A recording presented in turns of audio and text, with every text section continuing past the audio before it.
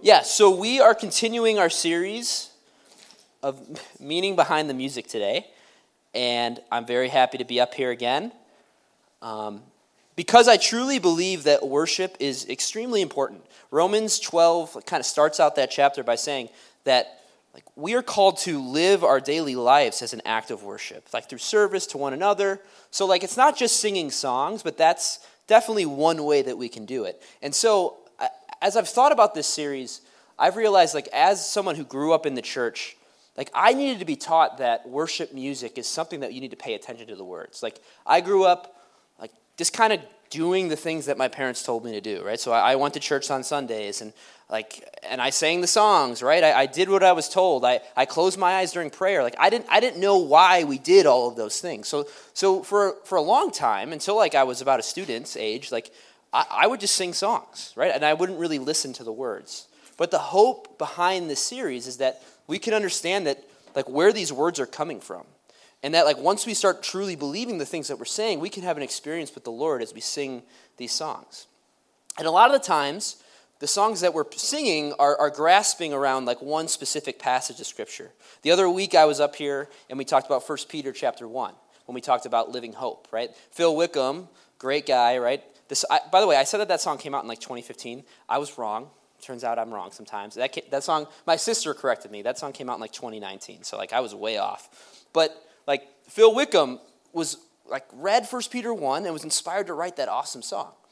And so a lot of the times, when we're singing these songs, it turns out that we're singing words of Scripture, which is really cool and powerful. So which brings us to the song that we have today, Graves into Gardens.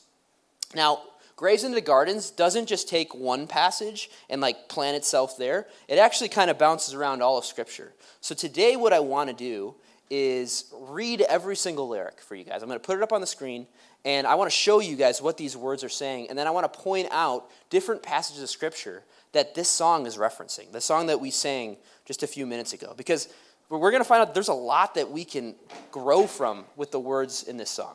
Okay, and so that's my hope, that we can just, by the end of this, you guys can walk out and you can understand what Graves into Gardens is fully about, and really realize that if we take these words and heed them, we will grow. So, let's start with verse 1, right? It's right up there for us. It says this: I searched the world, but it couldn't fill me. Man's empty praise and treasures that fade are never enough. Then you came along and put me back together, and every desire is now satisfied here in your love. So, when I read those, that first part, I searched the world, but it couldn't fill me. Man's empty praise and treasures that fade are never enough. That makes me think immediately of the book of Ecclesiastes. Now, Ecclesiastes is a book in the Old Testament known as a wisdom book. So there's Song of Songs, Proverbs, and Ecclesiastes. And this guy named Solomon, who's the third king of Israel, really cool and interesting guy to study. He was the king of Israel during the time where Israel was at its most, the borders were at its strongest. It was a world power at that point. And they were building the temple. It was very rich. And God came to Solomon when he was really young and said, hey, you're about to rule this powerful nation. I want to give you anything that you want. So what would you like? And Solomon answers him by saying, I want wisdom so I can lead my people well. And so sure enough, the Lord grants that wish, and Solomon becomes one of the wisest guys ever.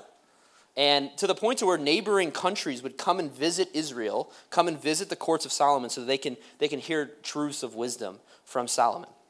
And he goes on to write and have his hands in the books of Proverbs and Song of Songs and Ecclesiastes. And Ecclesiastes is all about how Solomon, he was one of the most powerful men in the world, one of the richest men in the world. He's experienced a lot of things. But the ultimate message of that book is, hey, what this world has to offer, it won't give you life. And there's nothing new under the sun. So ultimately what he's saying is, even though this book was written thousands of years ago, it still applies to us today. Because the more things change, the more they stay the same. And what this world has to offer ultimately cannot give us life. And so right away, when we look at the very beginning of Ecclesiastes, chapter 1, verse 1 is just an introduction. And then verse 2 is right away we get into the message. And it tells us this: meaningless, meaningless, says the teacher, utterly meaningless. Everything is meaningless. What do people gain from all their labors at which they toil under the sun? Generations come and generations go, but the earth remains forever.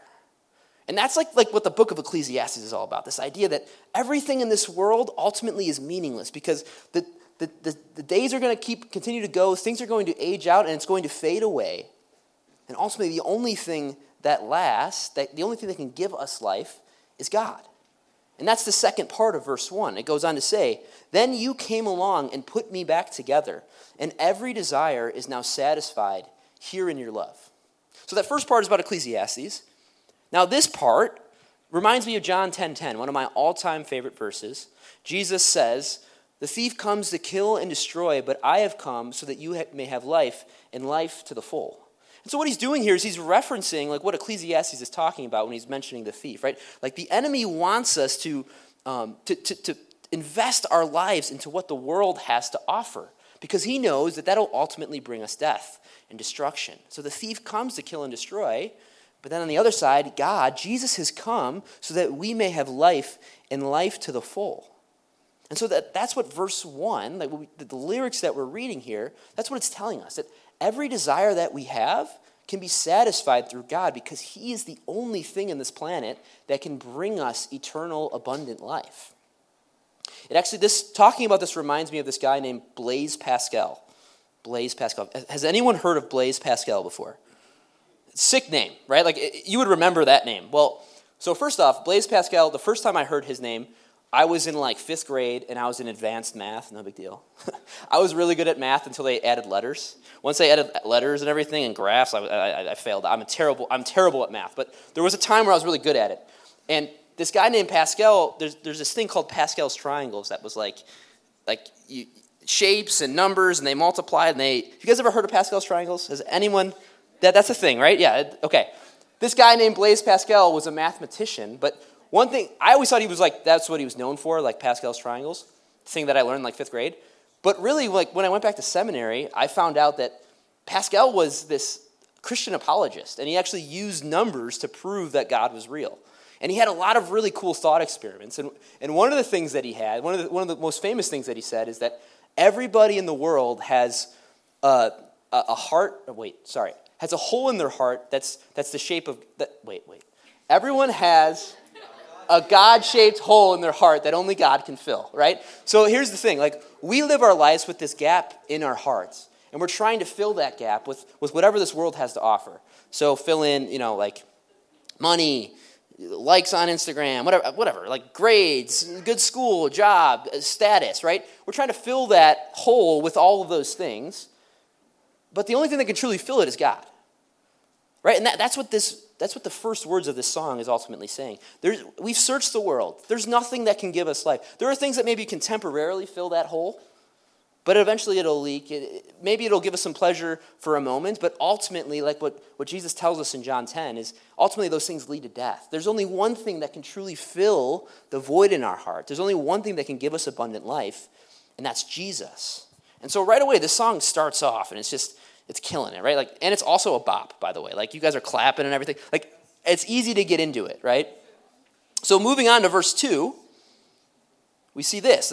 Now that we've invested and we believe that Christ is the only thing that can fill us up, verse 2 goes on to say, "I'm not afraid to show you my weakness. My failures and flaws, Lord, you've seen them all, and you still call me friend.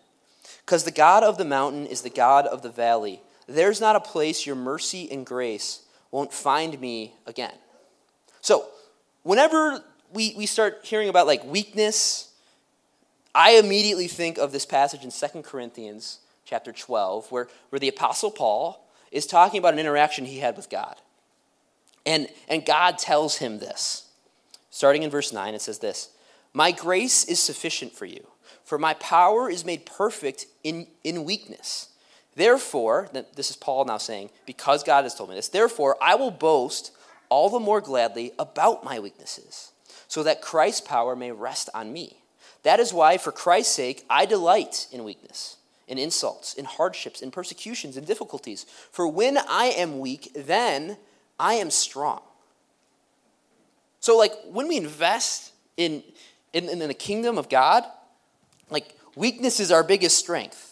which is something that does not happen in the world, right? Like when we live our lives in the world, we don't want to expose our weakness. We don't want people to know it. And if we do share our weaknesses, it's with the people that we're closest with. It actually reminds me, like right now, playoff hockey is a big thing. I don't know if there's any hockey fans right now. But also playoff basketball, but more particularly hockey, because hockey is a really physical sport, and people get injured a lot. And when they get injured, the medical staff, they have to give the other team something. They have to say, like, hey, this person's injured. But like they give as little of information as possible. So like if somebody has like a hurt wrist, they'll be like upper body injury. That way, like the team doesn't know like what about this player is hurt. Because if they knew that their right wrist was hurting, they would exploit that weakness. And that's the way the world operates, right? The world exploits others' weaknesses for their own gain. But now we have God on the flip side saying, hey, you are made strong in your weaknesses. I died for those weaknesses. So you can actually boast in those things because I raise you up. Last year, we talked about the Sermon on the Mount, Matthew 5 through 7. Jesus is establishing this new kingdom of heaven, and he's talking about like how this new kingdom is going to operate. And he goes on he starts that like teaching by saying, hey, blessed are the poor in spirit. Blessed are the weak, because I will make you strong. And so that's one of the great news, one of the best things about the gospel, is that we are made strong through Jesus, and we're actually encouraged to share our weaknesses with him. Because then we get made strong, like what 2 Corinthians is telling us here. And then it goes on to say that the second part of that verse, because the God of the mountain is the God of the valley. There's not a place your mercy and grace won't find me again. So what this part is saying, hey, like God's with me up here, and he's with me down here. And the book of Ecclesiastes makes it pretty clear that life is like a roller coaster. We're up and when we're down. We're up and we're down again. And we need to remember, though, that this God is with us on the high points, on the mountaintops, but he's also with us on the lowest parts of our lives, in the valleys. And he's making us strong and bringing us out of those valleys, back up to the mountaintops. When we remember this, we can be encouraged and strengthened like what Jesus is telling us.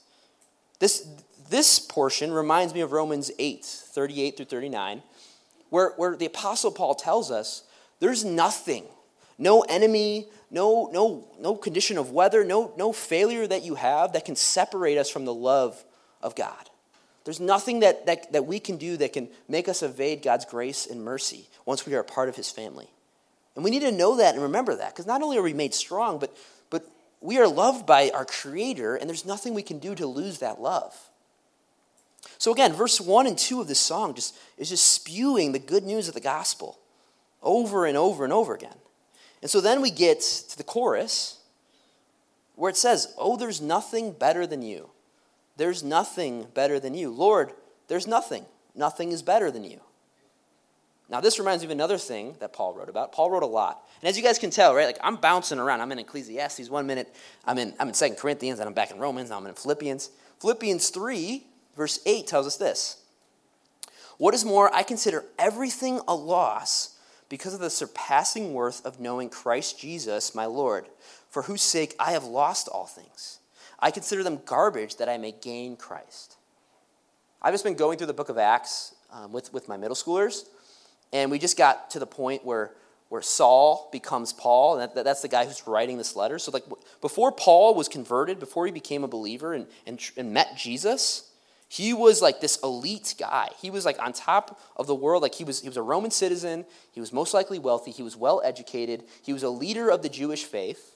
And then he met Jesus, and everything changed. And then he writes this verse in Philippians where he says, hey, I've had the world, and I consider all that garbage. I consider all that trash, the status that I had, the money, the education. None of that matters because now I know Christ. And I'll trade all of those things happily. I'll do that over and over again if it means that I get to be known and loved by Christ. And that's what this chorus is saying. And it's my hope and prayer for each and every one of you guys as you're going to school with people that aren't like-minded, that are doing other things, right? I pray that you can know that the words of this song is true. Like there is nothing that is better than God. The Apostle Paul says everything else is garbage compared to God. And I believe that. And my prayer is that you guys can see that too. Moving to the bridge. Now the bridge is like this is where like the bop really comes out, right? Like this is when you guys start clapping, and there's some really good references, and it's really good, right? So let's read it. This is also where the title of the song comes from. That's, if you're ever like wondering like where's the good part of the worship song, like the title, normally that's where the bop comes in. So you turn mourning to dancing. You give beauty for ashes. You turn shame into glory. You're the only one who can. Right? So like you turn mourning to dancing, and you guys are supposed to clap like that, that, that. Like you give beauty for ashes, right? And then it goes on to say, you turn graves into gardens. You turn bones into armies. You turn seas into highways. Okay, so starting with the beginning part of the bridge, you turn mourning to dancing. You give beauty for ashes. Now this one I think is coming straight from this verse in Isaiah. Now, Isaiah is a prophet. He was around at the fall of Israel as a kingdom. So I talked about Solomon, like that's the beginning of the nation of Israel. That's when they're at the height of their powers. Now we zoom a few hundred years, we get to Isaiah, and that nation that was once up here, it's now down here. They just have been dominated by Babylon, and they're under occupation again. So they're at a low point as a people. Like, they haven't been lower since Egypt when they were enslaved, which we'll talk about in a minute. So they're at a point where they're enchained again. They've lost their nation. They've been taken away from Jerusalem. But God is giving this message of hope. Isaiah is all about hope, especially in this portion of Isaiah. So in Isaiah 61:3, he says this, and see if you can spot the lyrics of the song. So he's promising his people of Israel, and he goes on to say this, and provide for those who grieve in Zion, to bestow on them a crown of beauty instead of ashes, the oil of joy instead of mourning, and a garment of praise instead of spirit of despair. They will be called oaks of righteousness, a planting of the Lord, for the display of his splendor. So when it says, like, and provide for those who grieve in Zion, Zion's another way of saying Jerusalem. Like, that's the mount where the temple was, where they believed God dwelt. And they no longer were living there. And so God is promising Isaiah and saying, hey, I am able to make beauty out of ashes. I am able to turn people's mourning into joy. Right? That's the God that we worship. We have a God who, despite all despair, despite all the valleys that we're in, we can have hope because we know that our God is above that and powerful and can save us and can restore us. And that's what this song is referencing here. Then it goes on to say, you turn graves into gardens. Now, I searched all of Scripture looking for that in the Bible, and funny enough, that's not a figure of speech that's used in Scripture. Like graves into gardens, which this is so beautiful, and that's like the title of the song. That's the money part of the song, right? But the theme of what it's saying there is, hey, you take dead things, graves, and you turn them into gardens, right? Graves is all about where dead people go, and gardens is all about life. It's all about fertility and fruit, right? And only God can do that. Only God can take a grave and turn it into a garden. And then they continue that type of figure of speech with, you turn bones into armies. This is a direct quote to the Valley of Dry Bones, which is in the book of Ezekiel 37. Again, still bouncing through Scripture. Now, Ezekiel was a prophet of the Lord who came right after Isaiah. So at this time, Israel is still under captivity by Babylon, and same type of message of hope comes to Ezekiel when God comes to him in a vision, where Ezekiel is sitting in this valley, and he's surrounded by dry bones. He's surrounded by skeletons, right? And then God tells him to speak life into them, and all of a sudden, these skeletons raise up and start living again. There's an army of bones. All to say that, hey, I can restore Israel. You can have hope in me. I can take the dead and bring them back to life. That's my business. That's what I do. So he encourages Ezekiel and his people by using this figure of speech of taking these bones and making an army out of it. And that's what this song is referencing when it talks about you turn bones into armies. And then you turn seas into highways. Now this one we probably recognize, right? This idea of God can part seas for his people to save them. It happens a few times in Scripture. It happens one time with the Jordan River as the Israelites are leaving the wilderness and going to the Promised Land. God parts the Jordan River, which is flooding at the time. They cross on dry ground. And then to close out the events of Egypt, right? In the book of Exodus, we find out this is going way back now. This is going hundreds of years back before Ezekiel and Isaiah and Solomon. the people of Israel are enslaved. And God delivers them out of slavery in Egypt. And Egypt is like the power of the world. And we all know Moses takes his staff, right? And he's like the Egyptian army's coming after them, and they're cornered by the Red Sea. And Moses puts his staff down and parts the Red Sea. And the Israelites are able to walk across the Red Sea on dry ground. And they're saved. They're delivered from captivity. Now, it wasn't Moses' staff. He didn't say anything special to do that. There wasn't any sort of sorcery or conjuring that he did. That was all God. And God is the only one that can do things like that. God is the only one that can make us walk through a body of water so that we can doing a great job of reminding us of all the things that the Lord has done for his people, all the promises that he's fulfilled, all the goodness that he has for us, all the hope that he can offer us. This song has it all, right? And it also reminds us of how beautiful the story of Scripture is and how Scripture is ultimately connected. All of these themes can be found in every book of the Bible. I found this picture like the other day, and I made it my desktop wallpaper. It's kind of nerdy. You can show the picture.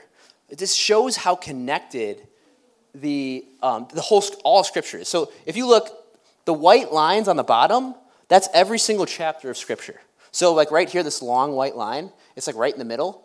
That's Psalm 119. That's the longest chapter in Scripture. It's got over 150 verses. And that's all the way back there is Genesis, and all the way over there is Revelation. And all of these little arcs here are all the times the Bible references each other. So all the times that these chapters are referencing one another. And so it does a great job of showing us how connected and interwoven Scripture is. Because it's all telling one complete story. Even though Scripture was written over thousands of years, even though it was written by multiple different authors in different languages, in many different times and in different countries, right? Even though all those things were happening, this is how connected Scripture is. It's like, I forgot the number, it's like 16,000 different references of different books. And remember, there's no internet, there's none of that, right? Like this is all people knowing the Word of God and knowing the promises and themes that are in it and them referencing it over and over again. And not going to lie, it makes a sick desktop wallpaper. If you guys ever want to see, let me know and I'll show you my desktop. It's pretty sick. I gave Jess like a 15-minute jargon. I'm like, babe, I'm sure you're curious why I changed my desktop wallpaper. Like, that's how big of a loser I am. So yeah. It observes what God has done for his people in Scripture. Now finally, W, the final point. It warns us that nothing else in the world compares to God. Right? Like over and over again, this song is saying, you're the only one that can do this. Like it's only through your love that I can be fulfilled.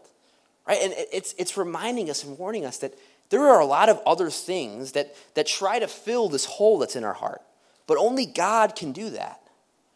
And actually, we can find ourselves getting into trouble when we start to depend on other things to fill us up. That's where we start sinning, right? That's where we start taking death again instead of life. So if we consider all four of these things as we worship, right, as we sing this song, I really think it can help us grow.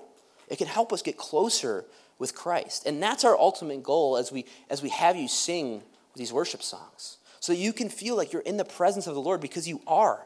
And because this God that I just showed you, like all throughout Scripture, is referenced over and over again. That God is still alive and working today. That God is still taking dry bones and making them live again. That God can still take a grave and turn it into a garden.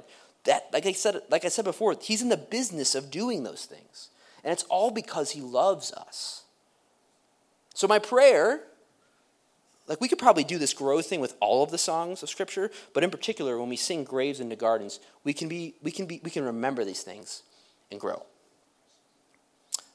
Let me close in prayer.